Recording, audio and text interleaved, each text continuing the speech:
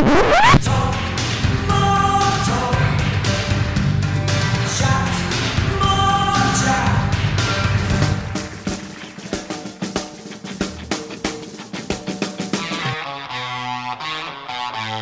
and love, everybody.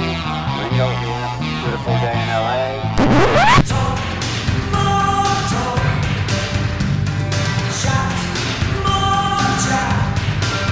So it was good to be able to kind of get it out in a song. The whole, origin of where we're all coming from.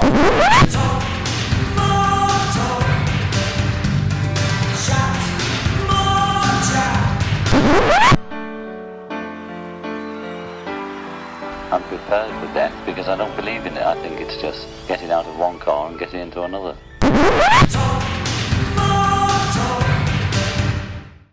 This is a live video cast that's done every other Monday on Facebook, 9 p.m. Eastern Time.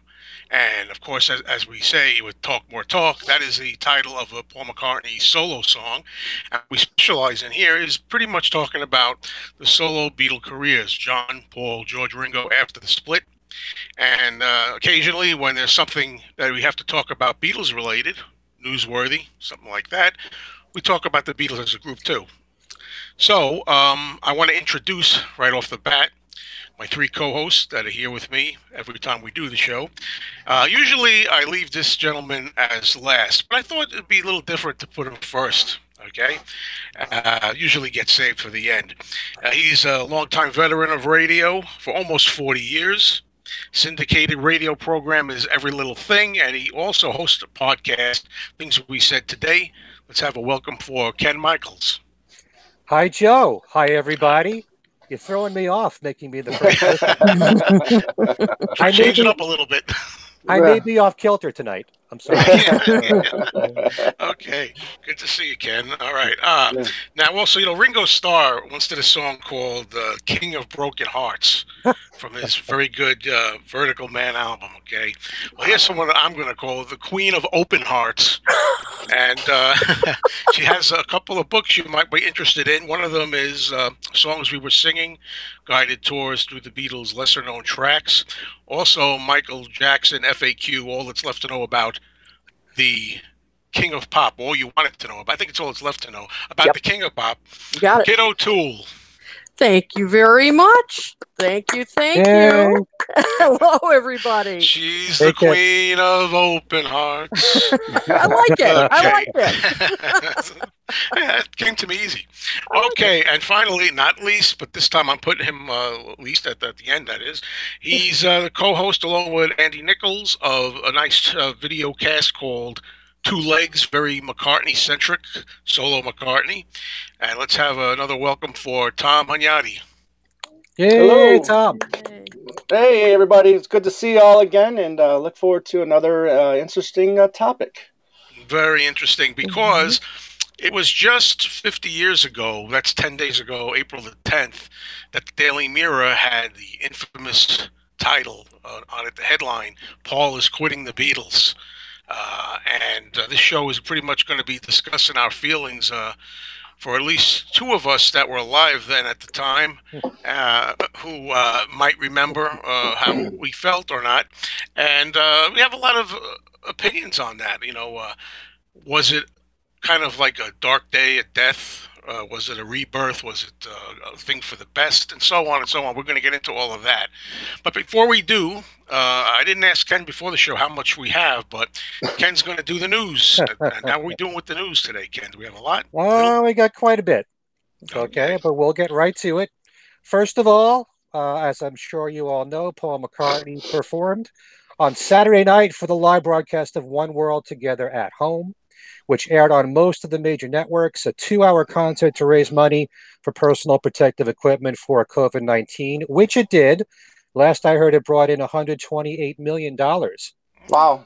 Paul performed a slowed-down, bluesy rendition of Lady Madonna in what looked like a pre-tape performance. He is supposed to be at his home in Sussex. It was just Paul and a keyboard alone. And Paul also appeared in a video with some of the stars of the concert to thank the health professionals for fighting the coronavirus in Britain. So before we continue with more of the news, what did you guys think of the whole broadcast and Paul's performance? Okay. Well, who should go first? How about Tom? You pick it. Yeah, thanks. Yeah, I mean, first of all, I wasn't expecting him to be second or third or whatever it was. Yeah. Surely wasn't expecting him to do Lady Madonna, especially after, him talking about his mother, and all the good that she did, and while she was it a nurse? Was that what she was? Or yeah. Anyway, but midwife. Yeah. Yeah, but it caught me off. It caught me off guard. What he did, the arrangement he did, caught me off guard. But it's funny because we were talking with Chip Mettinger and Mark Easter, because we're doing a show with them on Two Legs, and Mark reminded us that this wasn't the first time that he did that arrangement like that. He did that on the Chaos and Creation at Abbey Road, where and so I went back and I watched that, and it's very similar. The vocal arrangements are a little are similar. I mean, obviously Paul's voice has aged a lot more since then, and you can definitely tell through that performance. However, I'm not gonna, I applaud him for bringing that arrangement back. However, the voice thing, it is what it is. I mean, we can't really. I don't know how much more we can put him down for it or tell him to stop doing it because of his voice or whatnot. But, I'm glad that he did the show. It was nice to see him. And, I thought it was fine. Yeah. When you started talking about his mother, I was saying, okay, here comes Let It Be. Exactly. We all thought that. I was surprised that he worked that in. Yeah, with Lady Madonna. It gave it like a purpose, because at first I was thinking to myself, what is Lady Madonna really? How does that fit into this? But then he explained why he chose that song, and it fit in. I just want to say, for me personally, I was surprised that he did that song, and I didn't care for the arrangement, honestly. I'm glad that he was there. I commend him for doing it. Anybody that volunteered and it took the time to do this and gave of themselves, I'm happy for that. I'd rather see him there than not. But I also noticed he did a short version. He left out a verse about baby at your breast wonders how you managed to feed the rest. I'm pretty sure that was left out. To me, it was very quick. Yeah, I think he had a certain amount of time to do it. It was like, it was there and gone, and it was like, to me, I would say the word I was using was kind of unmemorable. It really wasn't anything that stood out to me. Whereas for me, Mick Jagger was the highlight.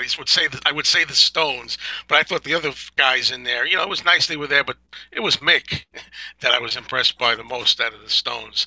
And in the show, I also enjoyed Stevie Wonder. Oh yeah, he was great. I thought he was good, and the tribute that he did to Bill Withers was really touching, and that was nice. But Paul, I don't know. I mean, it was pretty indifferent to me. Glad he did it.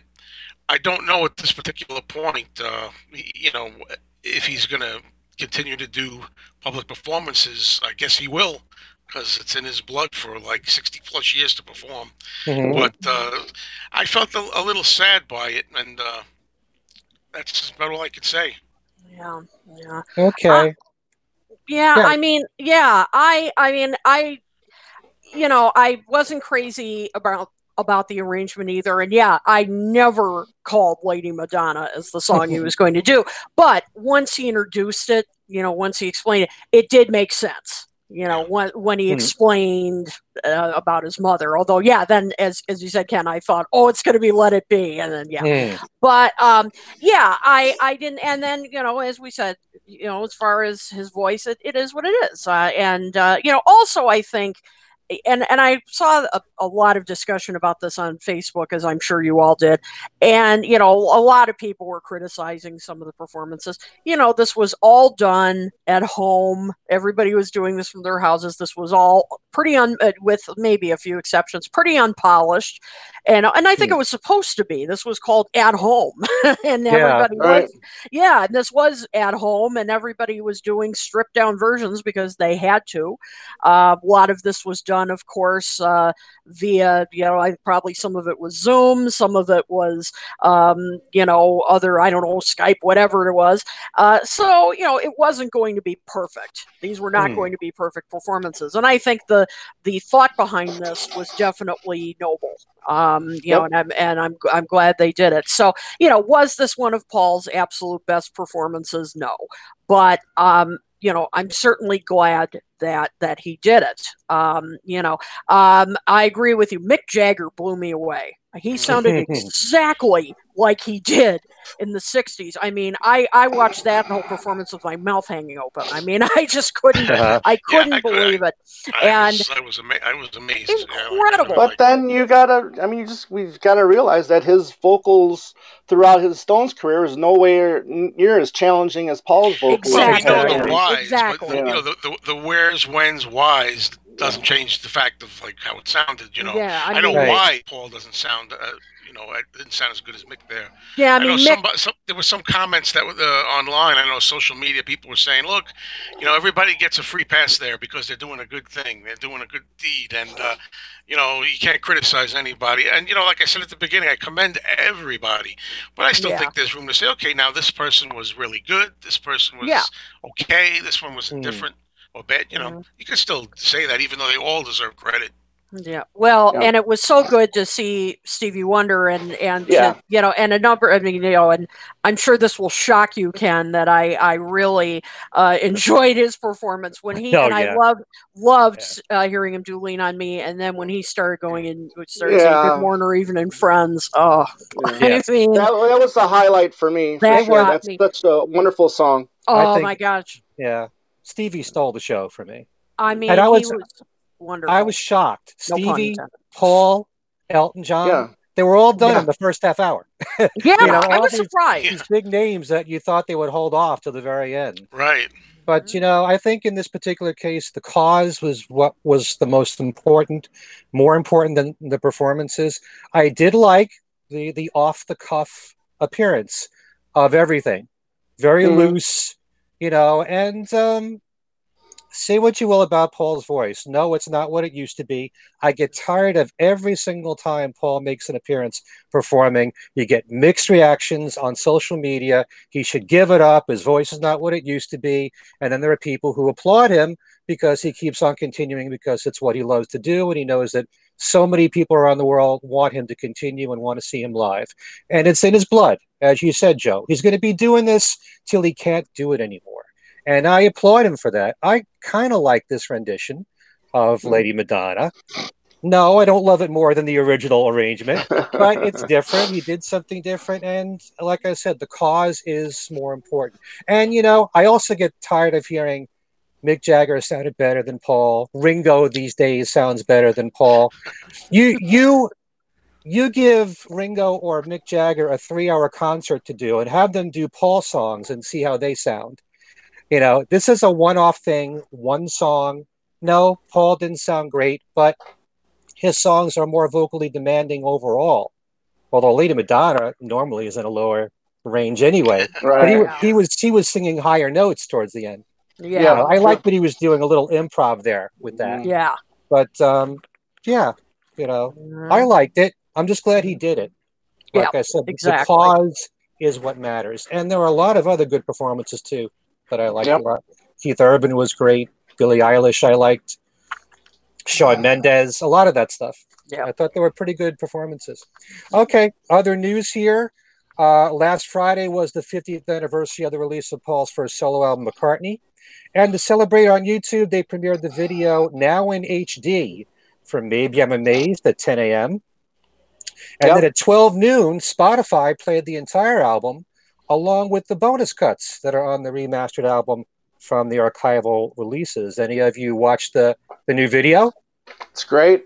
I haven't yet. Yeah. Yeah, I mean, it looks just as good as the Wonderful Christmas Time that they did in late last December. I mean, it's the original And, the original promo, right? Just Yep. high Yeah, definition. it's the original promo in high definition, and it looks spectacular. The colors really pop, and the images are great, and in that video, and so I'm really glad that they transferred into a high def quality video, because it looks great. Well, if you say it's better, if it's as good as Wonderful Christmas Time, that's really good. Yeah. Well, that's great. And it would just be great that if they end up doing that for all of them, and then we can get a Blu-ray or edition of the McCartney years, get an upgrade, and Okay. I'd be into that. Hopeful, yeah, sure. absolutely. Yeah. If anything, though, it made me really appreciate the video even more because of the simple approach.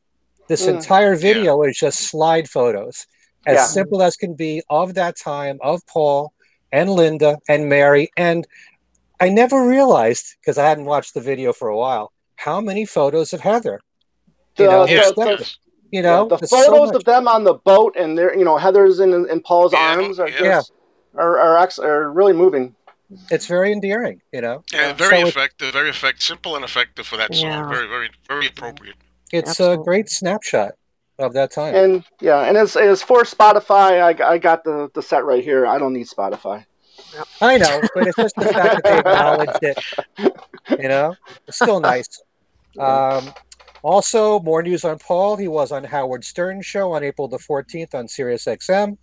He criticized Chinese wet markets for their health risk amid the ongoing pandemic. Along with that, he also praised the community spirit that has emerged because of the pandemic. He says a lot of people are pulling together, and it's a great thing. It is inspiring. Other things he discussed were how quickly the Beatles worked in the studio, often recording 2 songs in a session and then 2 songs in another session in the same day. Also, it got a lot of media attention. Paul saying that the Beatles were a better band than the Rolling Stones. Yeah. What a shock. Up until Saturday night. Stop it. I'm just having fun. The Beatles didn't perform on Saturday night. Yeah, True.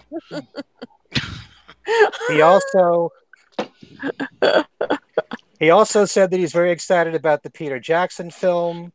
He did kind of hint he doesn't know when exactly it's coming out, even though we were given that September 4th date for the theatrical release. And ironically, not one mention of the One World broadcast that was supposed to happen. Yeah, that was weird. So, any of you listened to the Howard Stern interview? Yes, I heard it after the fact. I heard it. I did a video on it, just recapping it. Yeah. And it was an interesting interview, and you covered all the bases pretty much. Yeah. What he talked about, and I thought it was pretty good. Yeah, I liked how he talked about how the 80s wasn't his thing.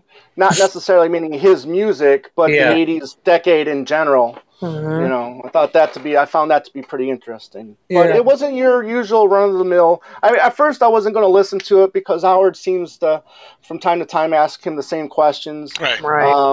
But I'm glad I listened to it. It was entertaining for sure. But Howard's a big fan, but as typical for so many of them, he doesn't want to venture past 69 Right. 70, Yeah. unfortunately. It's sad. It's sad, But I did find that interesting, like you were saying, Tom.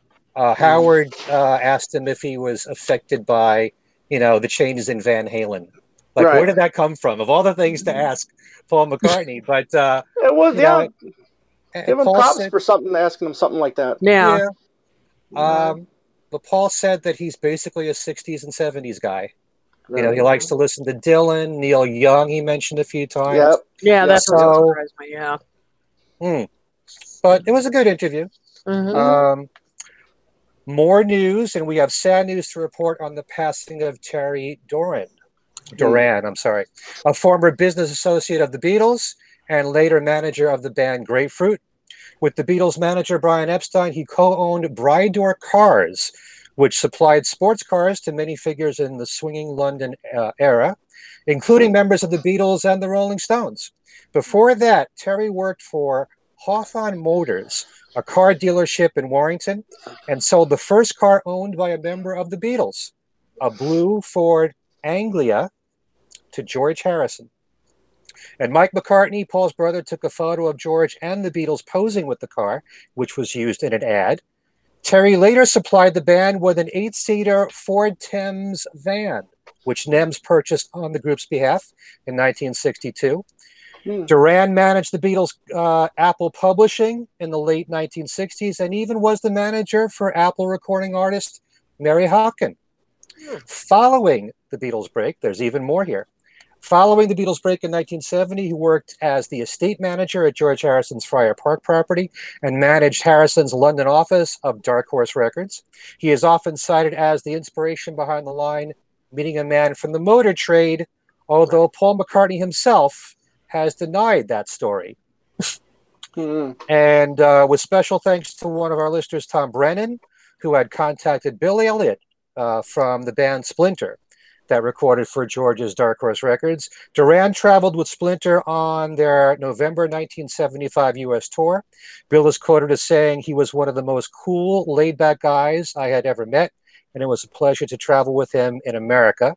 Terry was born in 1936. Don't have his exact birthday, so he was either 83 or 84.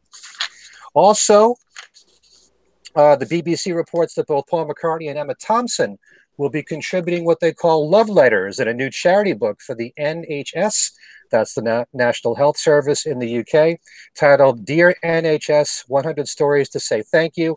The book will raise money to NHS Charities Together and the Lullaby Trust. The idea was conceived only a week ago, but curator Adam Kay is blown away by the number of high-profile celebrities who have offered contributions for the book, which is expected to come out July the 9th.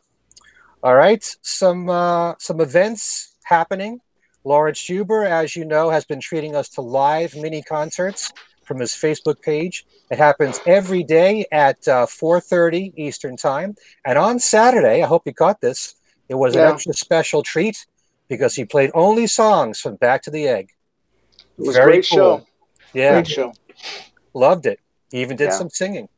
And he even did some explaining with the whole salamander thing. Right. Yeah. You know, which I have to watch the replay. Yeah. He did that at the fest too. Missed He mentioned that when he did it. He did it at the fest. Mm-hmm. I can't remember the explanation now. I loved when he did Arrow Through Me. That was it's killer. it's in Webster's dictionary. Salamander. Okay. Don't let us I explain know it. what it means. All right, yeah. I get the feeling it was like fire embers. That kind of an explanation. Yeah. Not the reptile. Right. Okay. Also, another friend of ours in the Beatle community, Jeff Slate, gives a free streaming concert from his Facebook and Instagram page every Thursday at 4 p.m. Eastern. It's a mixture of requests of classic rock tunes. And Jeff is known for doing tributes to John Lennon, George Harrison, Tom Petty, Bob Dylan, and David Bowie. He also has original songs, too, that he plays, and he takes donations that go to Meals of Gratitude that gives meals to frontline healthcare providers and support staff. And also our good friend Ken Womack, and producer of the series Deconstructing the Beatles, Scott Freeman, will be doing an online show this coming Friday at 7 p.m. Eastern called Abbey Road Show. Originally due to appear at the 92Y before the pandemic hit us, it's now going to be a streaming event that will include rare outtakes from the Abbey Road album, plus exclusive audio clips. And it's a definitive account of the writing, recording, mixing, and reception with a deep dive into the composition and production techniques of the album. If you want more information, you can go to this website, which is 92y.org/event. Okay. One last item. As many of you know, with most of us being stuck inside for many weeks now, lots of music fans have posted their quarantine set list of songs to play. And the one most obvious song, at least I think so, in the Beatle catalog, would have to be John's song, Isolation. So Johnny Depp and Jeff Beck have recorded a brand new version of the song, which you can now listen to online on YouTube. And in fact, they have performed the song live together. You can catch live performances on YouTube of them doing the song, and they do have plans of making an album together. Oh, cool. Johnny Depp does the singing. Very, very bluesy performance of the song, and How great about- guitar work. How about Stuck Inside a Cloud to be a part of that set list? Stuck inside. Well, actually, Keep Undercover. Yeah, that too. Ah. Yeah. Stuck there you go. inside That'd these be nice. four walls. Yeah. There you go. There Very you go. good. Get out Joe. of here. Yep. Wheels are turning. The wheels are Yep. turning. And I'm watching them. Yep. Oh, Uh-oh. Here we go. Here we go. All right. too corny here. So that's all the news. That's the news. Listen, good. Thanks. Good job, Ken. But I got to tell you, I'm not the most observant guy in the world. But as you were doing the news, I started to notice: is that a window I see over there? With curtains? Because Yes. I'm thinking something's different, and I'm like, there's nothing. The boxes aren't there. It looks wonderful. It's a window. That's great. From a It becomes window. very noticeable, doesn't it? From a window. No, that's a Look good at this thing. guy. That's Look a at this guy. fantastic. I think it's great. Okay. From Yeah. a window. Well, Anyway, now all right. someone. Yeah. As you can imagine, I've had some free time lately. Oh, yeah. So Oh. I've been doing some cleaning up. It's been cleanup time in the Michaels household, and yes, I've moved those boxes. They're over She here might. now. Looks She good. might be able to come through that window now. Yeah, there you go. Boy, we go on forever with this stuff. Window It's next to the references, bathroom. Yeah, Window very references. good. Okay. All right. So I guess with that, we'll go to our topic, talking about, again, April the 10th, 1970, 50 years ago, as of 10 days ago, as we record this on the 20th. Paul McCartney released a press statement, Q&A. I think Peter Brown, was it, Yes. said later on that he actually did the questions himself, Paul? We didn't know. Well, some have said Derek Taylor has helped him with that, but from what my understanding, it was just Peter Brown. Yeah. So, there was a lot of questions there about, whether or not the Beatles are still functioning as a unit and everything else. And, it went on the Daily Mirror headline from this. Somebody leaked out and stuff that it was said Paul is making the decision to quit the Beatles. And it's always been, aimed at him, that he's the one that kind of did this. But it is true that nowhere really in there do you really hear definitely saying, yeah, it's over, it's finished, we're done, even I used to think that was the case. I even made a video on it recently and was talking that way, more or less, because I think even though it didn't come out and really say, I'm leaving for sure and it's over, I think maybe that's where he might have been going. But we can just talk amongst ourselves one at a time, and then other people can chime in, and we can figure out what do you think? Now there was a quote by John around the time where he said, "Is this going to be a death or a rebirth?" And I think he said, maybe it's a rebirth.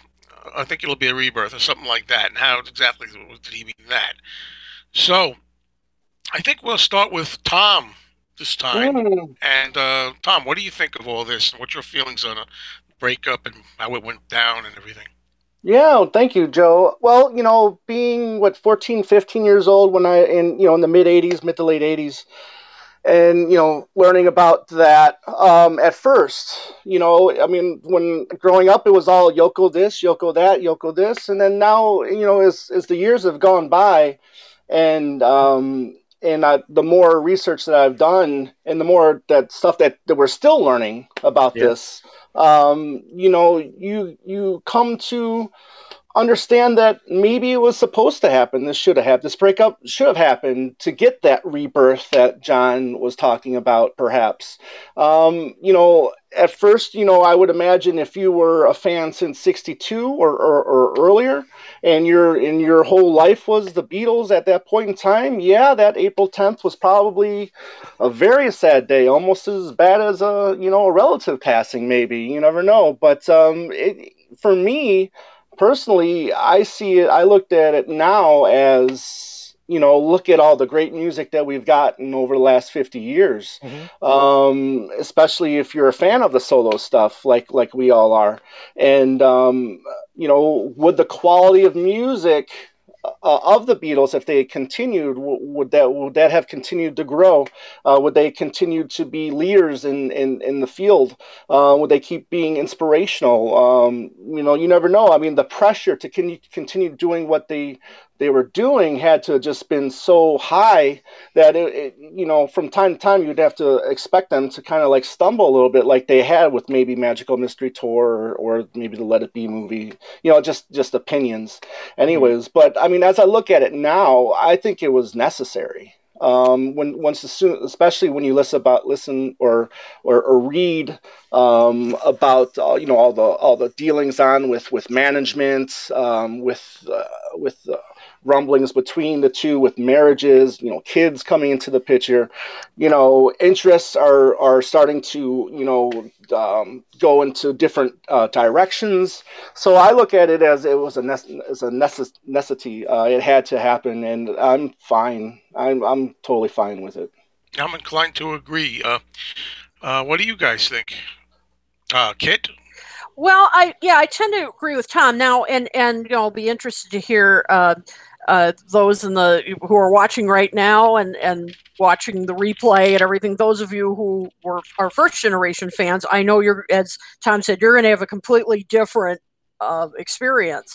But yeah, as a second generation fan, I mean, when we have the benefit of hindsight, reading the whole story, learning about the whole story, it was inevitable, I think. I mean, even if you put all the business differences aside, and that was a lot. I mean, that was a huge contributor to the breakup, no question.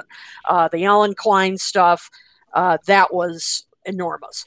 But you also look, though, where they were going creatively and personally. I mean, they were all, they were leading different lives. I mean, they were all, as you said, getting married, having kids. They weren't the same people that they were when they first got together. They were in completely different places. George Harrison was budding as his own artist. I mean, he was really coming into his own.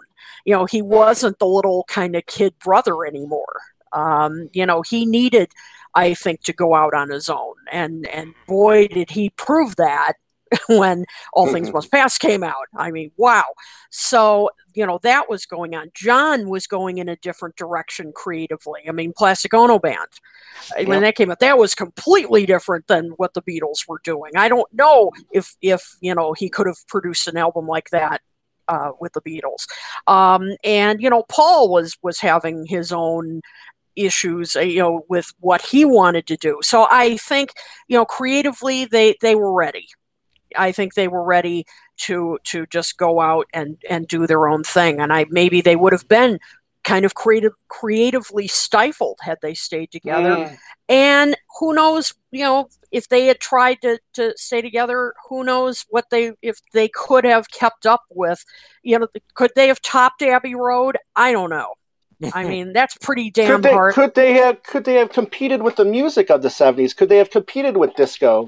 Could they competed with the different genres? Well, as separate as solo artists. Right. Yeah. Would there even have been a disco if the Beatles was still dictating? Well, that's I mean, that's kind of that's an interesting question. And so, but you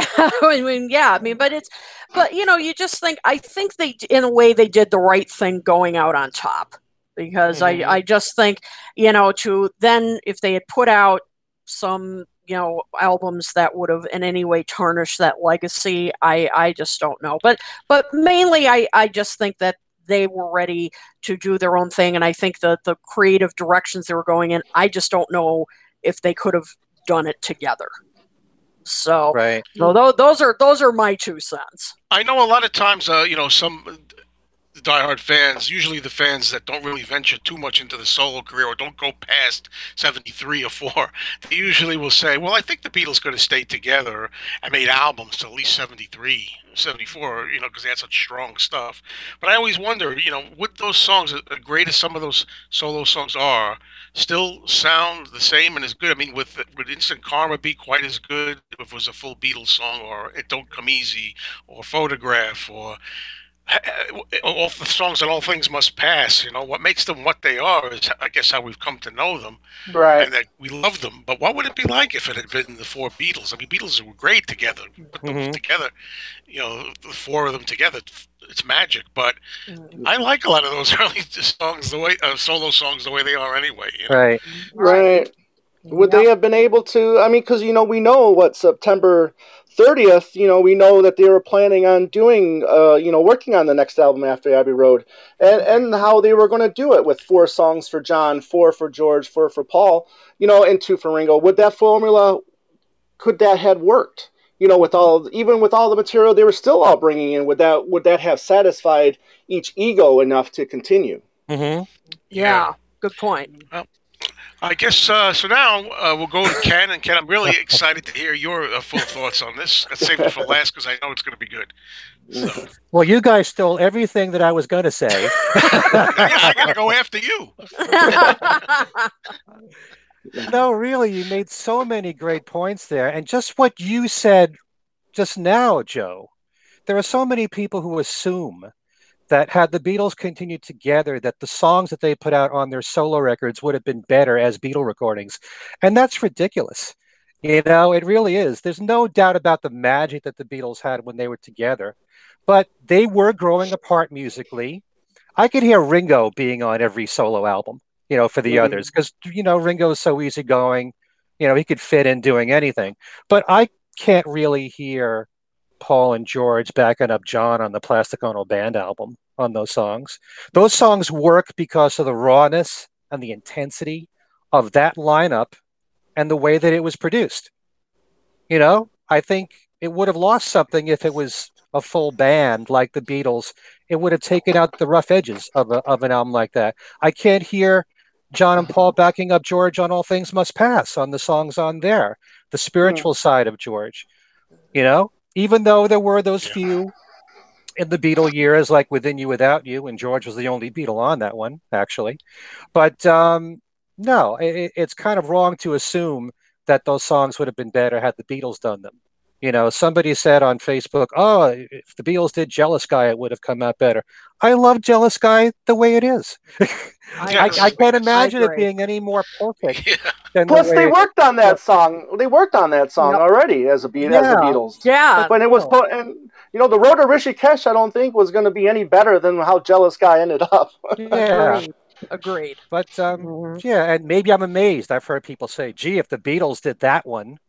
What's wrong with the way that Paul put it out? First of all, even that song itself is about the frustration and the upsetment and confusion that he's feeling because of what they're going through. Yeah.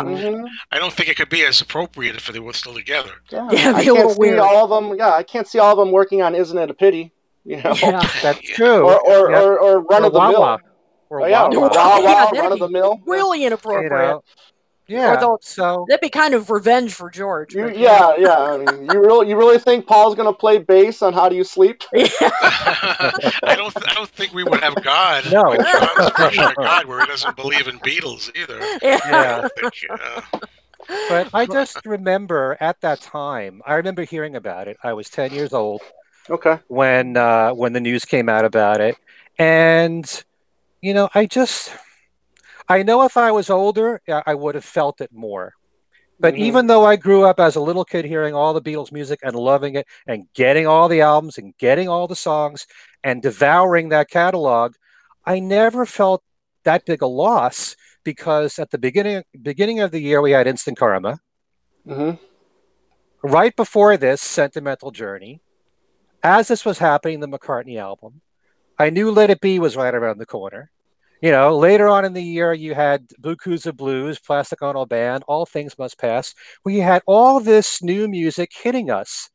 I didn't feel as if the Beatles stopped making music, that would have been a loss. But they gave us so much more breaking up. You got so much more music out of them than you would have had they stayed together and kept with that format. And I always remember, and it's my favorite interview from anybody, what John Lennon had said in 1971 to David Wigg, that the reason why the Beatles broke up was because they had to stick to a certain formula, And that's what caused trouble. It wasn't fair that George Harrison always got 2 songs per album.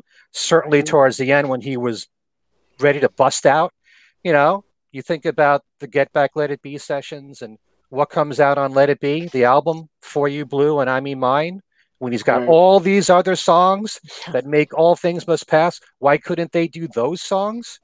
I could understand Wawa. Too many chords, as John once said. Yeah.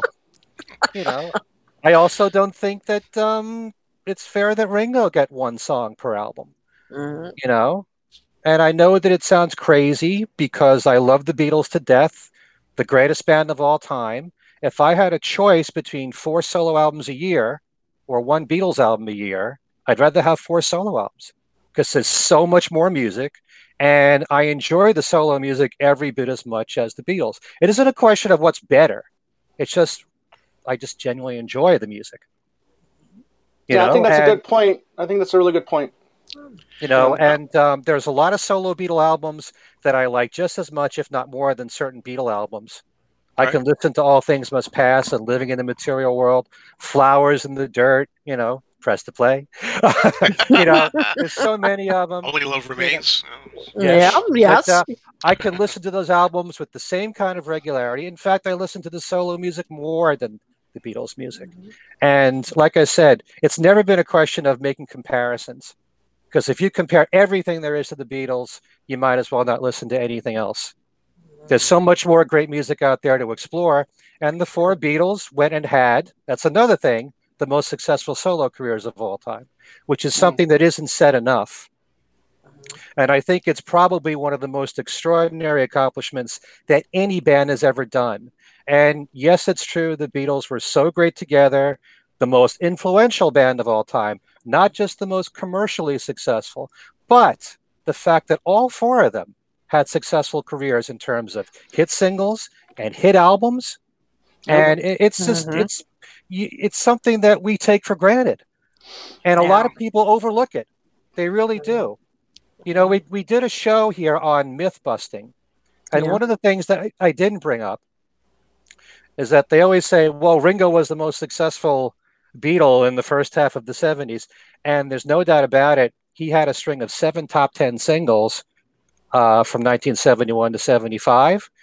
Paul was always the most successful. But, a lot of people put that out there and people buy it and they believe it. But still, it's very impressive what Ringo did with 7 top 10s and 2 number 1 singles and 2 top 10 albums. But in terms of actual record sales, he was the least successful of the 4 of them overall. But who in their right mind wouldn't want to have 7 top 10 singles and 2 top 10 albums?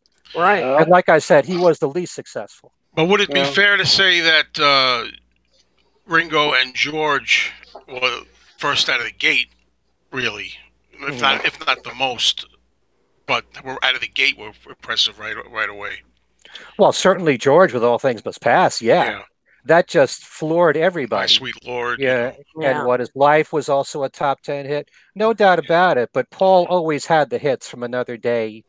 If you're just talking about the first 5 years, he had more hits still than Ringo. And more number 1s than Ringo. I'm not putting Ringo down. Ringo, like I said, who wouldn't want to have what Ringo had? Well, do you know the supposedly the telegram that John sent to Ringo saying, congratulations, how dare you, and please write me a hit record? That's great. Something like that. I love that. I wanted to say, I don't have much experience. I was alive when they broke up. I was just a few days shy of my 8th birthday, so I was 8, and I always liked the Beatles when I was a boy. And all I really remember is at times maybe I would discuss the Beatles or bring them up to adults, and they would say, "Oh, the Beatles broke up." You say they broke up. They don't play together anymore. I seem to remember that, and I'm like, I didn't really understand the whole thing. I remember hearing that quite a bit. The Beatles broke up. They broke up. Finally realized what was happening. I have memories of my earliest memories of the solo stuff Probably around, well, I remember My Sweet Lord very clearly. I had that record, and I also remember hearing Uncle Albert, which I love. I love then and now. Sitting on the stoop on a summer's day, listening to AM radio as a 9-year-old and hearing Uncle Albert and loving that. And it don't come easy. So I started getting a real feel for the solo stuff. Uh, as far as whether the Beatles breakup was a dark day or a bad thing, and I think I'm kind of in sync with what Tom said in the beginning here. I mean, for fans, real veterans, ones that followed them from the very beginning. If you were in England and you went to the Cavern, and or whether you're from America or England or anywhere in the world, you follow their careers all the way. I mean, it is a sad thing to see it come to an end. Regardless, I mean, any which way, it's not really a pleasant thing. It's an unhappy thing. But you're talking about having different avenues to explore. I grew up mostly after, I really became aware mostly after the Beatles. So you have great Beatle music, then you have 4 avenues. It splits, and you have all this wealth of material from 4 different artists, like what Ken was saying. So I think it's a good thing in retrospect. I definitely think it had to be. I think if they had gone on any longer, I don't think it would have been possible for them to continue to astound everybody all the time. I think it's pretty amazing that music-wise, they always did top stuff. They never really fell on their faces. Oh yeah, like Magical Mystery Tour as a television special didn't get great raves at the time, but that's just a little stumbling, very small quibbles thing that happened to them. But otherwise, they always scored tops. I think eventually, if they had carried on, they would have had an album like "Dirty Work" by the Rolling Stones. Something that's not well received is what I'm saying. Whether you like "Dirty Work" out there or not, I'm just saying they had to have. Eventually, you can't be doing that forever. John used to say that too. You can't expect this to be, always on the top, astounding people indefinitely. So that's why I'm kind of glad they kind of ended on a high note. It's a perfect legacy. It's like pretty flawless. And I like the outcome, especially with hindsight. I don't think if I had been, 17, 18 or something and I'd grown up with it all along, I would have been really probably sad too. But I didn't grow up then, so I'm okay with it. Yep. Yeah. There's some great comments here. I just want to throw in that people are saying really great. John Maley said I would have never gotten Wings, so I'm happy. So that's true. Yeah, there would have been no Wings, and Wings was. I figured you'd like that. Yeah, that's right. Yeah, I mean, Wings was a great group. I mean, no question. They did some wonderful. It's a lot of hits, and they're great stuff. And of course the tour. I mean, those tours, particularly, the mid '70s, and I mean, no question. My buddy Tom Green brings up a point that I think has gotten a lot. What I call the Genesis argument, which is, couldn't they have just done side projects and solo stuff, but stayed together? So, what do you think about that? Even though the Beatles, like George, had Wonderwall music, and they were still kind of doing that. But as far as like pop albums, that was still unheard of to have both careers going on simultaneously. And later on, certain bands like Fleetwood Mac had success with that, or the Eagles, Genesis. But it also complicates things. It's hard on an artist to be in a band and have a solo career at the same time.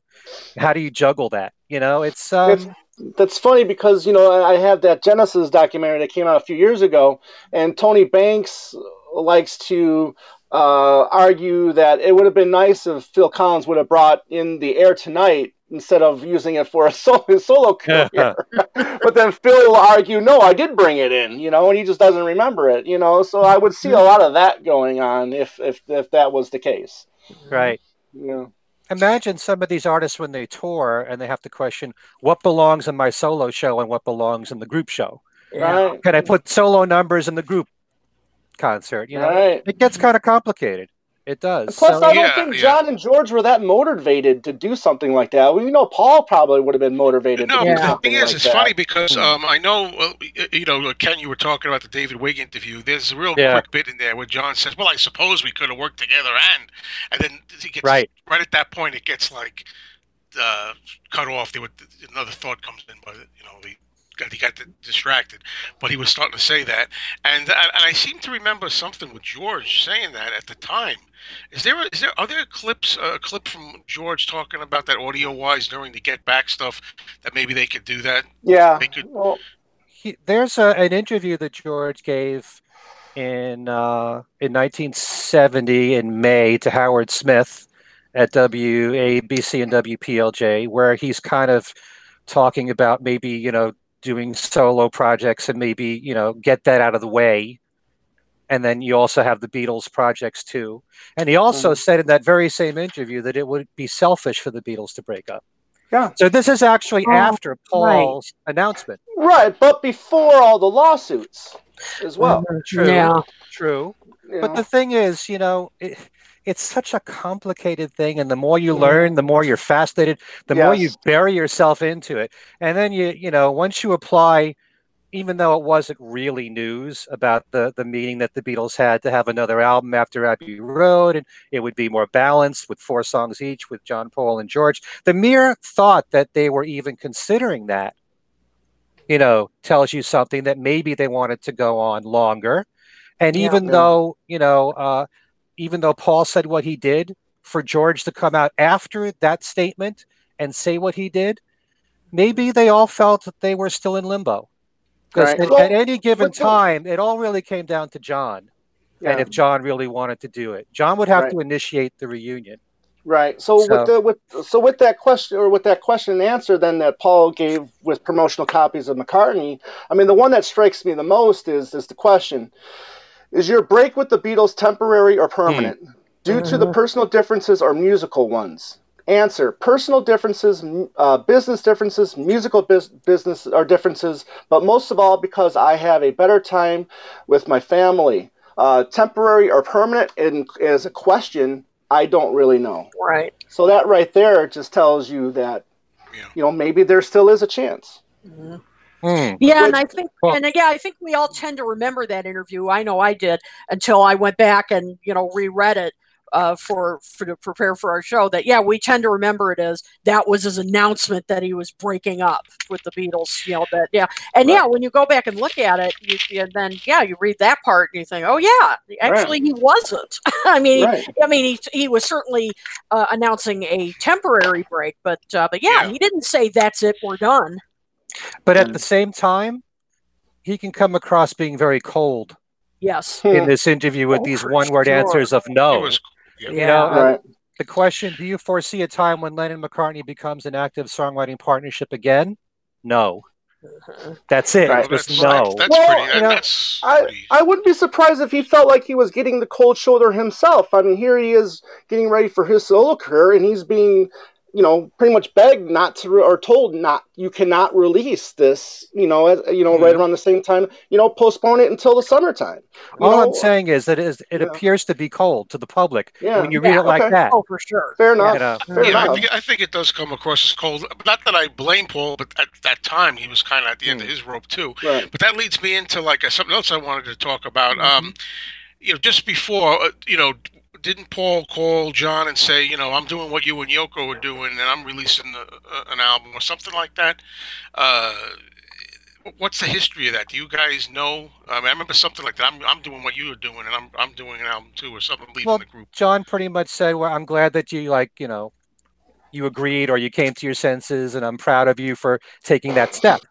But John was upset that Paul used it as a way to publicize the new album. Yeah, that's the other thing that I always, and Tom maybe could set me straight on this if I'm wrong, I don't know, but we were talking a little about this off, the other day.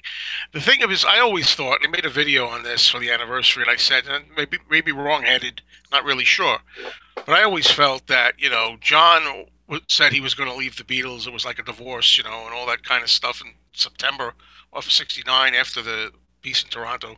Live Peace in Toronto show. Right. And, Klein, and I would guess Paul, too, like, don't say anything.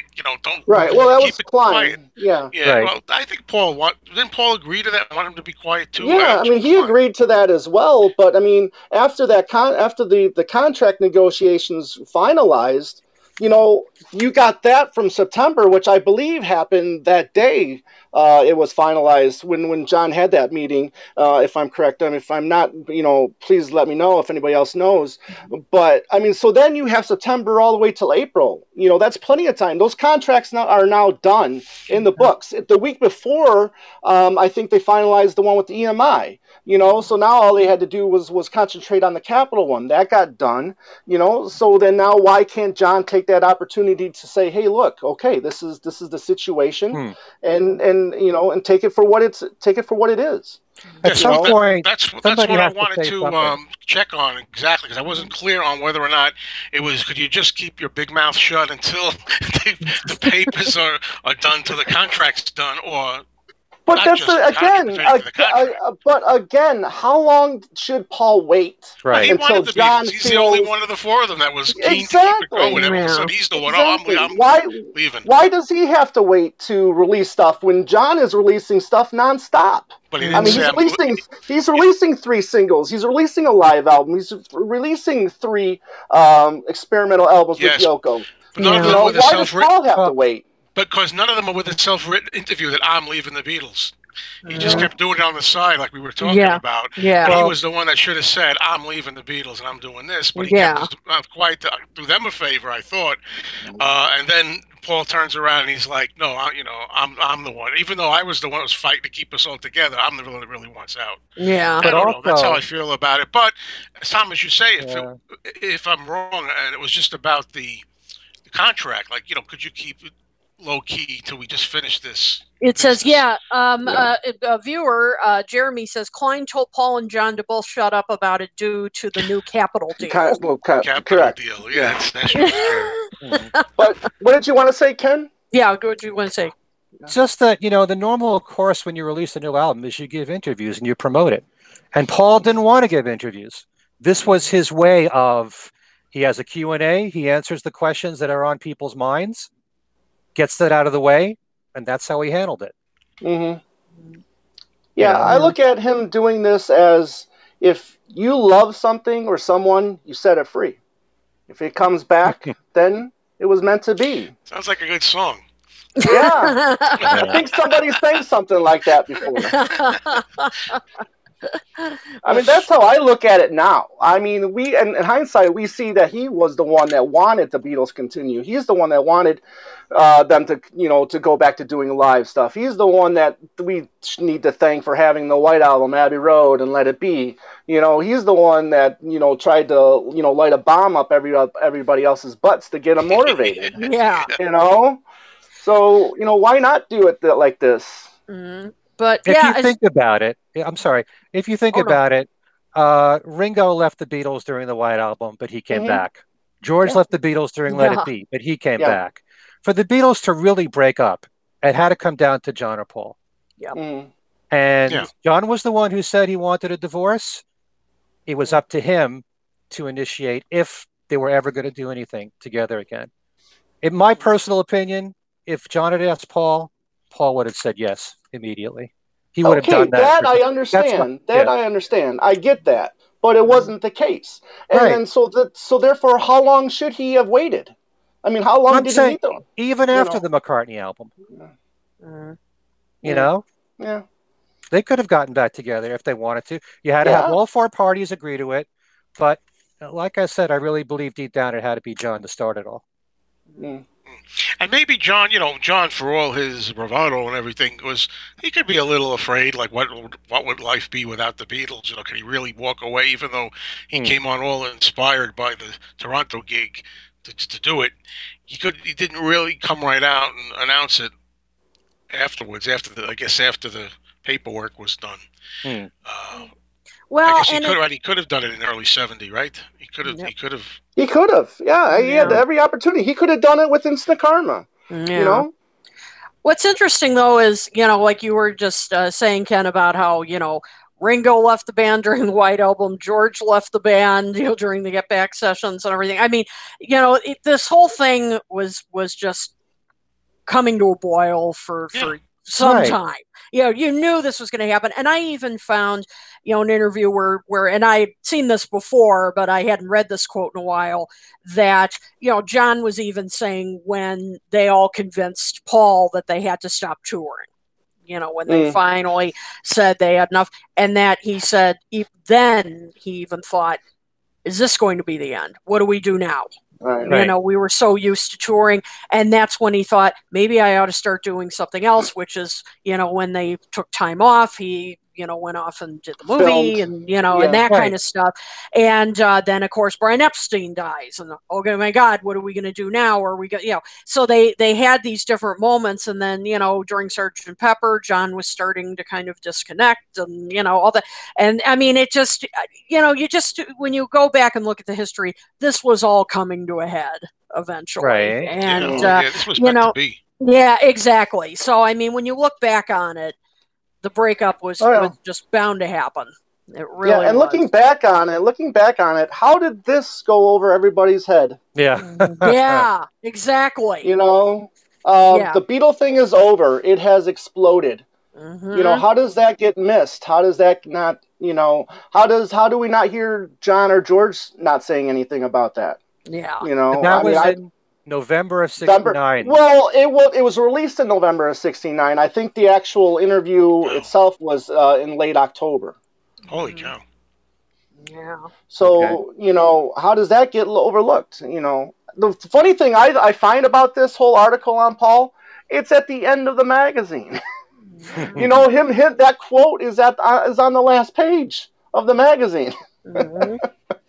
Maybe people misinterpreted what Paul was saying there. Like it's possible. Like all the excitement of the Beatles is waning now. Yeah. The Beatles are over. It's a way to look at it. Yeah. Abbey Road had just came out the month before, or a month and a half before. Yeah. So and that was number one around the world. So how could their popularity be waning? But that is pretty close after. If it was October, that's not too long after John's "I Want a Divorce." This was during his depressed time or period. And I just wanted to get this. And of course, we said that George really wow. He had all this material, and that was his creative peak. He was really exploding at that time, 68, 69, like that, 70, like around that era, and that made me think. If I can just backtrack to what we were saying in the news. Remember we were talking about Paul on the Howard Stern show last week? Did you notice Paul also, he covered that a lot too, about George really blooming and everything. He talked to Howard about that too, about how there was really no room for George on the albums either, So. Right. Could I read something here that I brought? Please. Sure. Since you like to bring up the fact that I'm into the charts. Mm-hmm. You're the chart king. I've been following the Billboard chart since I was, since 1970, listening to American Top 40 with Casey Kasem, always rooting for Beatles and solo Beatles singles, and all the albums too to do well. But for anyone that questions the success of the solo Beatles, what I did was write down how many number one hits they had and how many top 10 hits they had. And I did that for their albums too. This may shock a lot of you, especially people who are new fans who don't realize the success the Beatles had here. Now, are you going UK and US to get combined, or just US? Okay, just US. Okay.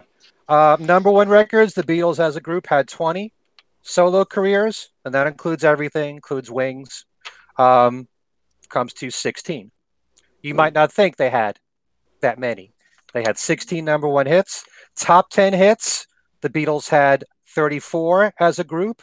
In their solo careers, they had 43. So they surpassed what the Beatles had as a group. And even if you say, well, the Beatles were only 7 years. Yeah, but you have all these other singles that came out after their breakup. Got to Get You Into My Life was a top 10 single in 1976. Free as a Bird was a top 10 single in 1995. Right. So that counts too.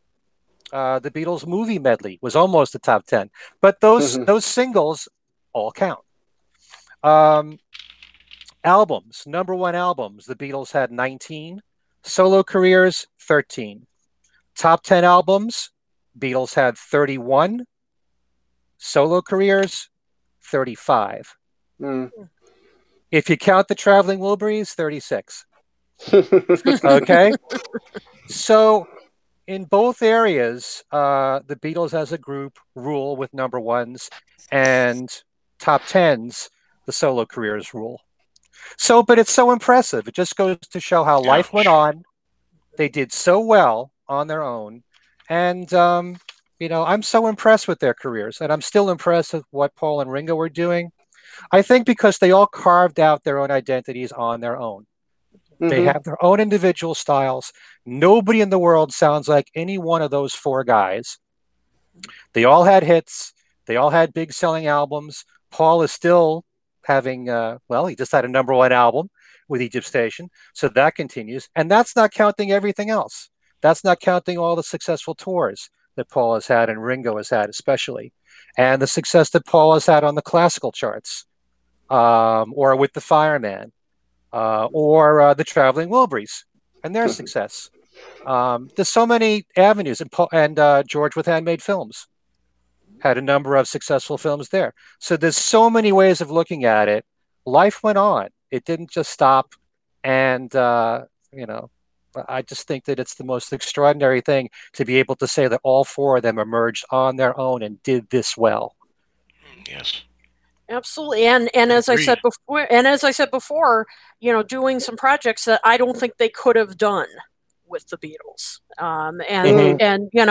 That it just wouldn't have worked. And obviously not putting down what the Beatles did, it's just that, like I said, like with the Plastic Ono Band album, I don't see the Beatles making an album like that. That was John Lennon. That was his sound, his voice. And I just don't I just don't see that.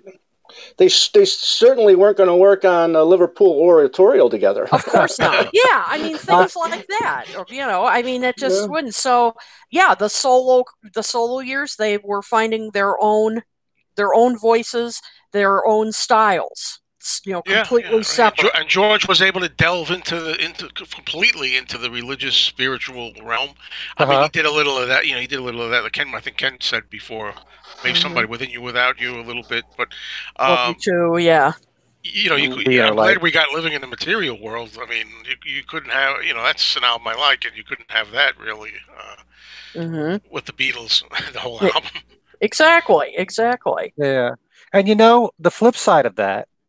Even towards the end of the Beatles as a group, you hear so much about how John and George and even Ringo really hated Maxwell Silverhammer. Yeah. Or that they hated Obla Di Obla Da. Well, if they really didn't like doing those songs, they shouldn't have had to do them. Yeah, they would have vetoed them. Yeah. But they looked at the greater good of it all, and, the fact that these are commercial songs, they proved to be very popular on the radio. Obla Di Obla Da was a big album cut. But if it wasn't in their hearts to do that, it's showing the direction. They're going in different musical directions. They shouldn't have to back up songs that they don't want to do. And in the case of Maxwell Silverhammer, I think the main thing was that I think Paul allegedly made them do it so many times. I've heard, is what it might have been. Not so much maybe just the song itself. And people got to realize, I don't love that song, but I enjoy it for what it is. And it actually has a dark theme behind it all. It's a serial killer. It's not, that's the creepiness of it. It's a la-di-da song, but about a guy that's killing people. Yeah. I get a chuckle that it was that and Obla Di Obla Da that John, set aside for him to make that remark that, those songs should be given to other artists to do. Right. During that September 13th. Yeah, the 13th, on the 13th, the week before, he wanted to, he asked for the divorce or told them about the divorce, So, it's. We just. At least he didn't veto. I know somebody, they veto cold turkey, though, but. But then again, I mean, I think they realized that wasn't going to be, commercial, or the subject matter shouldn't have been, tackled by the Beatles, in a way, maybe. Right. Couple of great So- comments here.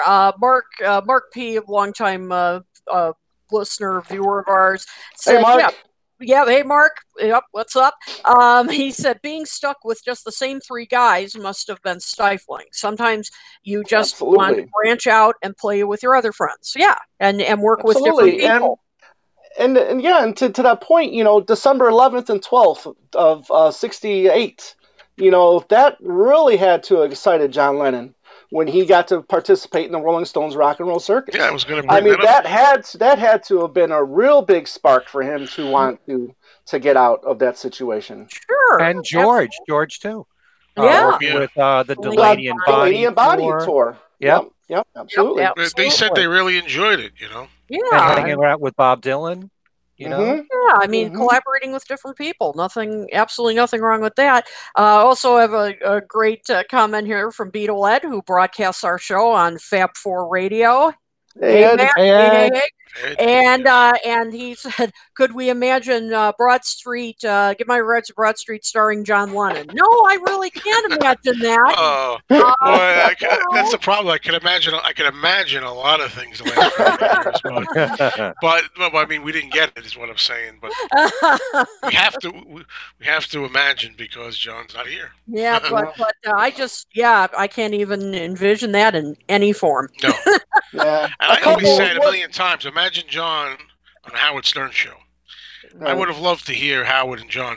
Go back that and would have forth. been interesting. They would have gotten along great, I think. Oh, Yeah, they would they have gotten probably along would've. perfectly.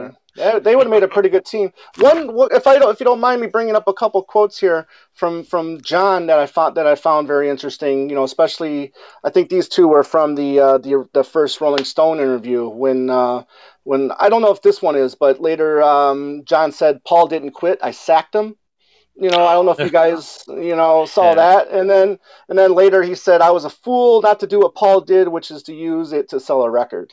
Meaning the breakup. No, he's right about that. But the sack thing, yeah. No, that was just I like John. That interview was him just being exaggerated just to try to take the myth off and be bitter and stuff. A lot of it. Yeah. Mm-hmm. Yep. Well, he was that's bitter true. about that for sure. Yeah. I mean, like Ken said, he wanted to be the one to do it. It's just that how long did the other three have to wait in order for him to do it? It was really Somebody had to say probably something. the frustrating thing, right? Yeah. Yep, that's true. I know. Well, that's all I could say is unless the keep your silence meant like kind of indefinitely, didn't it mean just until we finish this deal thing? My understanding I don't know what he thought. Yeah, my understanding was until they finished finalizing the Capitol deal because the EMI one was already done. Yeah. Yep. Hmm. So, anything else? Time is pretty good. Yeah. Time. Well, I think we said a lot. Yeah. All right. So I think I guess that's it then, huh? So I can do the goodbyes. Yep. Let's And all, just I want to say that there are a lot of comments here, and we didn't have time to get to them all, but we will definitely, whether it's on Facebook or when we have this up on YouTube, we will definitely read your comments and respond to them. There are a lot of great questions here, a lot of great comments. We will not I ignore haven't seen any. Yeah, I know. Can It's you- so many. We just didn't have time to get to them Yeah. all. Don't worry, we will not ignore them. Oh, okay. Well, thanks Well, everybody. can you bring one up, Kit? Do we have time for one? Let's see. Gosh, there's so many here. Because I didn't see any brought up, unless just on my end. I didn't see any. Yeah, it's your end. There are a lot of. One of them, I'll bring up one of them, and it's, and I apologize because it was way back up, scrolled up, so I don't know who said this. I apologize if you're still watching, you can let me know who said this. That if they had stayed together in the 70s, would they have been able to kind of remain cool with like the glam rock kind of phase and all that, because and I do, that was kind of an interesting point, because there was sort of a phase in the 70s where particularly in England, where the Beatles sort of weren't cool, that there was this kind of rebellion against them. I thought that was an interesting point. What I always say, a lot of times when I'm discussing with people on my channel, I often say, well, the Beatles kind of innovated so many things. Would it have even gone in the direction of glam rock? Would it have gone in disco? I don't want to do this old cliche, the Beatles started everything, because people set me straight, and they told me, some people said, well, actually the Beatles already were kind of, at the end, were kind of like following more trends, like it was going a different way, even when the Beatles were still together, maybe with, I don't know, Zeppelin, or something like that.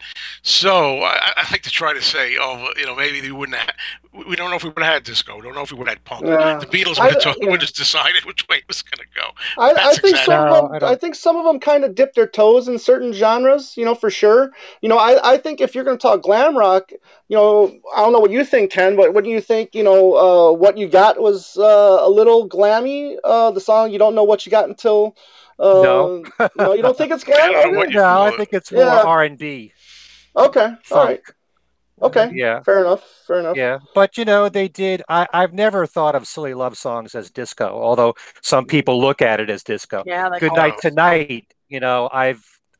I used to think was disco. Lawrence Juber always says to me it's not a disco song, but there are people who are under the impression that was disco. Daytime, Nighttime Suffering, maybe a little disco beat, maybe. No, not at all. Nothing like that. But I like disco. So. I like disco too, but Paul has always dabbled in a little bit of everything. But I don't know. The four Beatles were going in such different directions, all four of them. I can't see them, leading another movement, in the 70s. It would have been very diverse, their music, and they would have had to have accepted what the others were writing, even if they may not have really been crazy about it. Right. It's like I said, I love All Things Must Pass to Death. It's one of my favorite albums. It's such a masterpiece. I can't hear John Lennon or Paul McCartney working on those songs and being on those songs. I just, it's, even when Paul was doing All Things Must Pass in concert, at the concert for George, he had to learn the song. You don't really know this one. It's kind of a classic, but I think it's kind of, out of his ballpark there. It doesn't fit with the kind of music that he would want to do. They were all going in different directions, and it's beautiful that they were able to explore that and put it out on their own. Would George, Would George be able to accept not playing the slide guitar in anybody else's songs? Because we know how much he loved doing the slide guitar. Yeah, I can't hear John and Paul backing up Silly Love Songs. Oh, yeah. I mean, come on. I could never see that happening. So they all went in their own directions, and they were all successful at it. In varying degrees.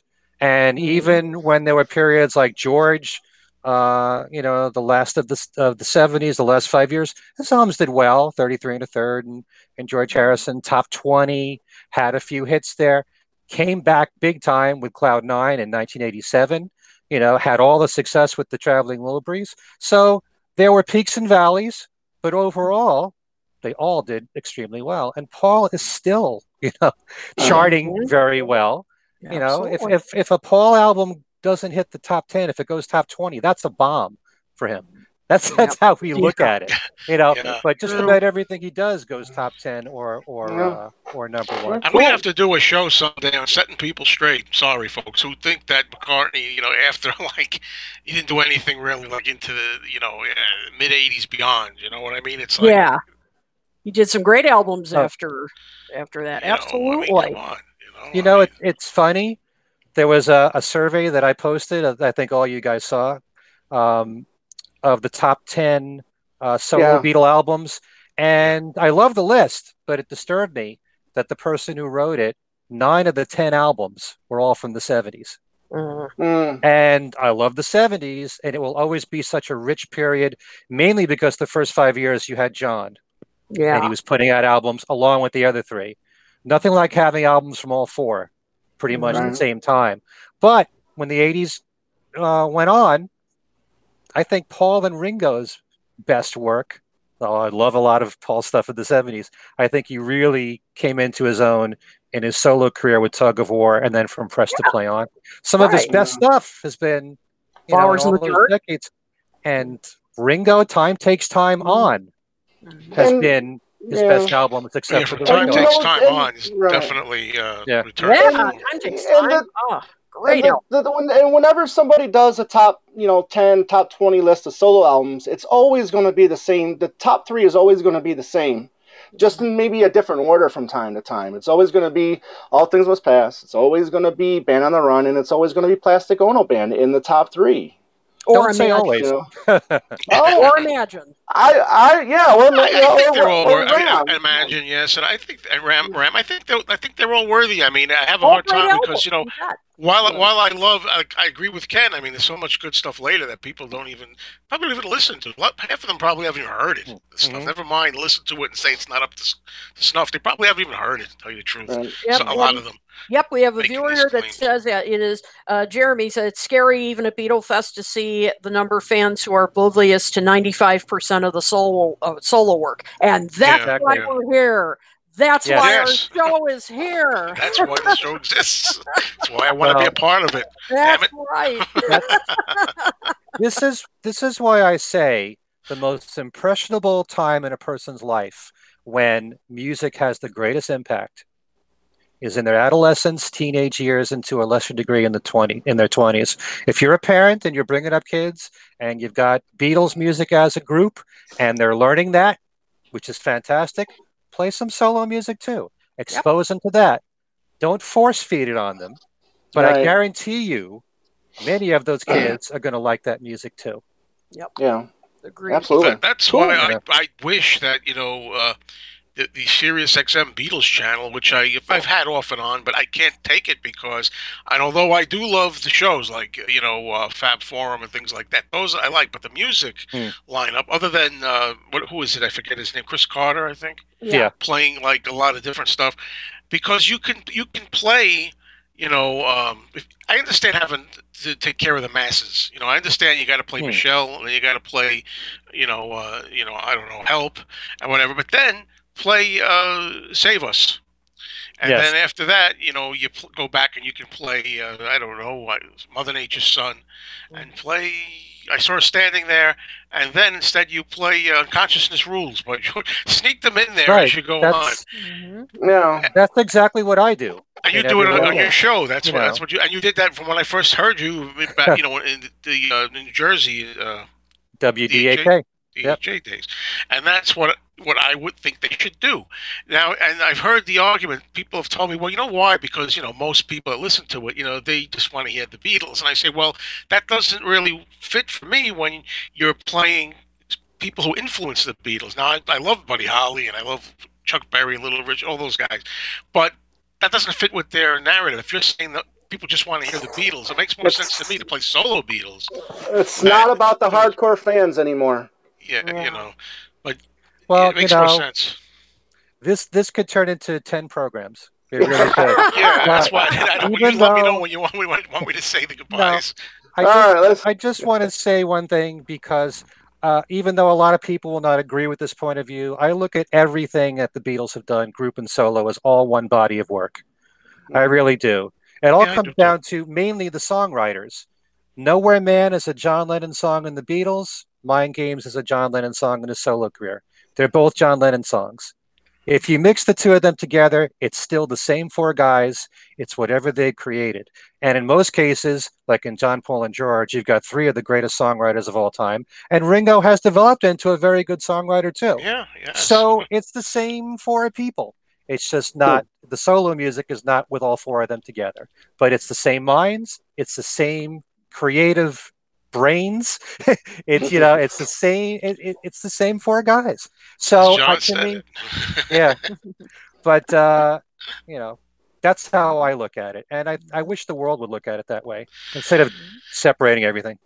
Well, we'll work at that every couple of shows. We keep banging it in there. Yep. Okay. Pound it into the heads.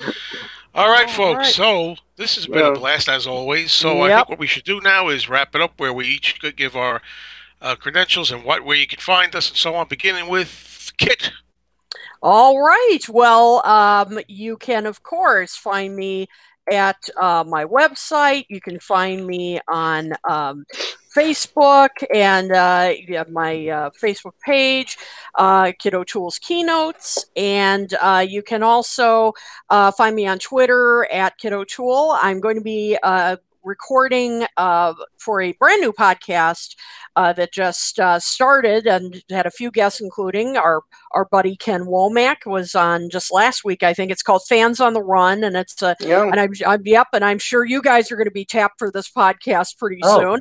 It's a new podcast where it's hosted by Ethan Alexian, and it's about basically how we became fans of the Beatles. It's strictly from the fan experience. So I'm really looking forward to it. So taping on Wednesday. Right. Yeah, taping on Wednesday. So I'm not sure when it'll be up, but of course, I'll have all the information up on my page. We'll get back to writing soon as soon as I can. There's still things going on with my mom, and we're trying to get settled, and so as soon as I can, I'll be back to that. And also before we forget, you can find contact us here at Talk More Talk at More Solo Talk at gmail.com. We're on on Twitter at Talk More Talk 1. That's the number 1.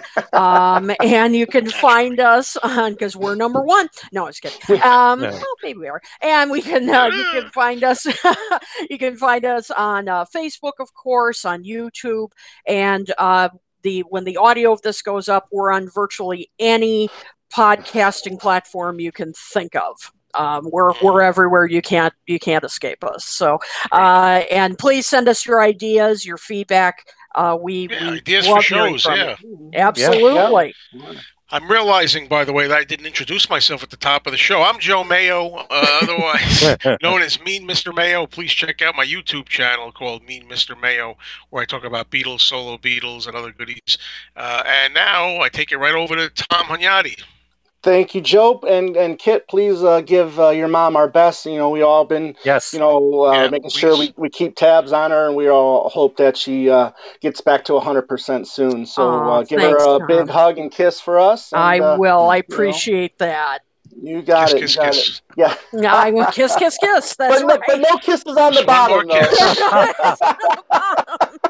though. Not only one more kiss? Yeah. Well. Yeah. No, we want to give her. Never mind. Anyways, Two Legs. So yeah, you can reach us at twolegspodcast@gmail.com, Twitter, Facebook, Instagram, Two Legs Podcast. We just posted our last episode with Ted Montgomery, who did the excellent book, the Paul McCartney Catalog. Check it out. It's on Amazon. You can get it there if you want. We just did a show with Ken Womack, which will be posted later this week. We did a George Martin, Paul McCartney 80s edition. So we talked about that. That was a good time. And we're going to be interviewing Chip Mattinger and Mark Easter tomorrow about the 8 Arms to Hold You book, and that'll be more Paul-centric because, they did focus on all 4 solo Beatles as artists. So we look forward to that as well. And we've been really busy, and thank you all for checking the show out. We really appreciate it. Okay, thanks. Wow. Okay, Ken Michaels, you? I need 48 hours in a day to keep up with what Tom's doing. I want to hear all this. Really? You're interviewing everybody. Way to go, Tom. Yeah, we're trying to get him. Thanks. Yeah. Well, I got to keep up with you. You were the inspiration for it all. So. Anyway, if you want to get in touch with me directly, my email address is everylittlething@att.net. The live broadcast of Every Little Thing is still on hiatus right now. The syndicated show continues. If you want to go to my website, kenmichaelsradio.com, there is a page for Every Little Thing, which lists all the radio stations in the country and where it airs, what time it airs, links to their radio stations. I just did an interview with Jerry Hammack. Nice. And this is my great second guy. interview with him. Yep. That's volume 4? That's volume 4, yep. Awesome, yep. Do you get to interview him, Tom? I went for the last book because there's so many great solo stuff there that hopefully he'll be writing about, and we'll definitely talk to him then, yeah. But yes, I have interviewed him. Okay. He has put out a series called The Beatles Recording Reference Manual. This is the most recent one, Volume 4. It takes you from the Beatles' White Album through Yellow Submarine, early 1969. For anyone that's curious about his books, they really are something if you want to learn all about how the Beatles did their recordings in the studio. It's different from what Mark Lewison did with the Beatles recording sessions, because what Mark did was on a day-by-day basis. This one breaks it down song by song, and it tells you all the days that they worked on certain songs, who was the producer, who was the engineers, who played on the tracks, what instruments each Beatle played on the tracks, if he knows accurately. Also, what model instruments, if he knows, what kind of amplifiers they used, and also how everything was mixed, which also includes, reduction mixes for 4-track, which they did all the time on their recordings. If you want to learn all about that, and there are diagrams in this book for every single page, and it looks something like this, and it breaks it down how everything started, and if tracks were transferred to other tracks in a reduction mix, how it was done. If you're fascinated by all that stuff, and it's done in such a way that it's easy to understand, you don't have to be that technical. Right. He is an engineer by profession, so he is very qualified to do this project. So the interview that I just did, I am now editing, and it's going to be on the website Wednesday or Thursday. Go to interviews page 4. I also have my Beatles trivia and games page, where you can now win that book, the Jerry Hatlick book. I have 2 copies to give away. Also, the Ted Montgomery book as well, and I did an interview just like Tom did with Ted. It's a world of Ted Montgomery here. And so, you can hear that interview on interviews page 4 as well. Right now, my website, there's a server issue, so you can't get anything on the website. It's going to change probably in a few hours, but check out the Beatles trivia and games page. There's 9 prizes to pick from. You pick 1 out of 9. There's a winner every single week, and the question this week has to do with songs from Yellow Submarine. So, that's at KenMichaelsRadio.com. Things we said today, we'll do a new show next week with Alan Kozin and Darren DeVivo, and we'll talk about the 50th anniversary.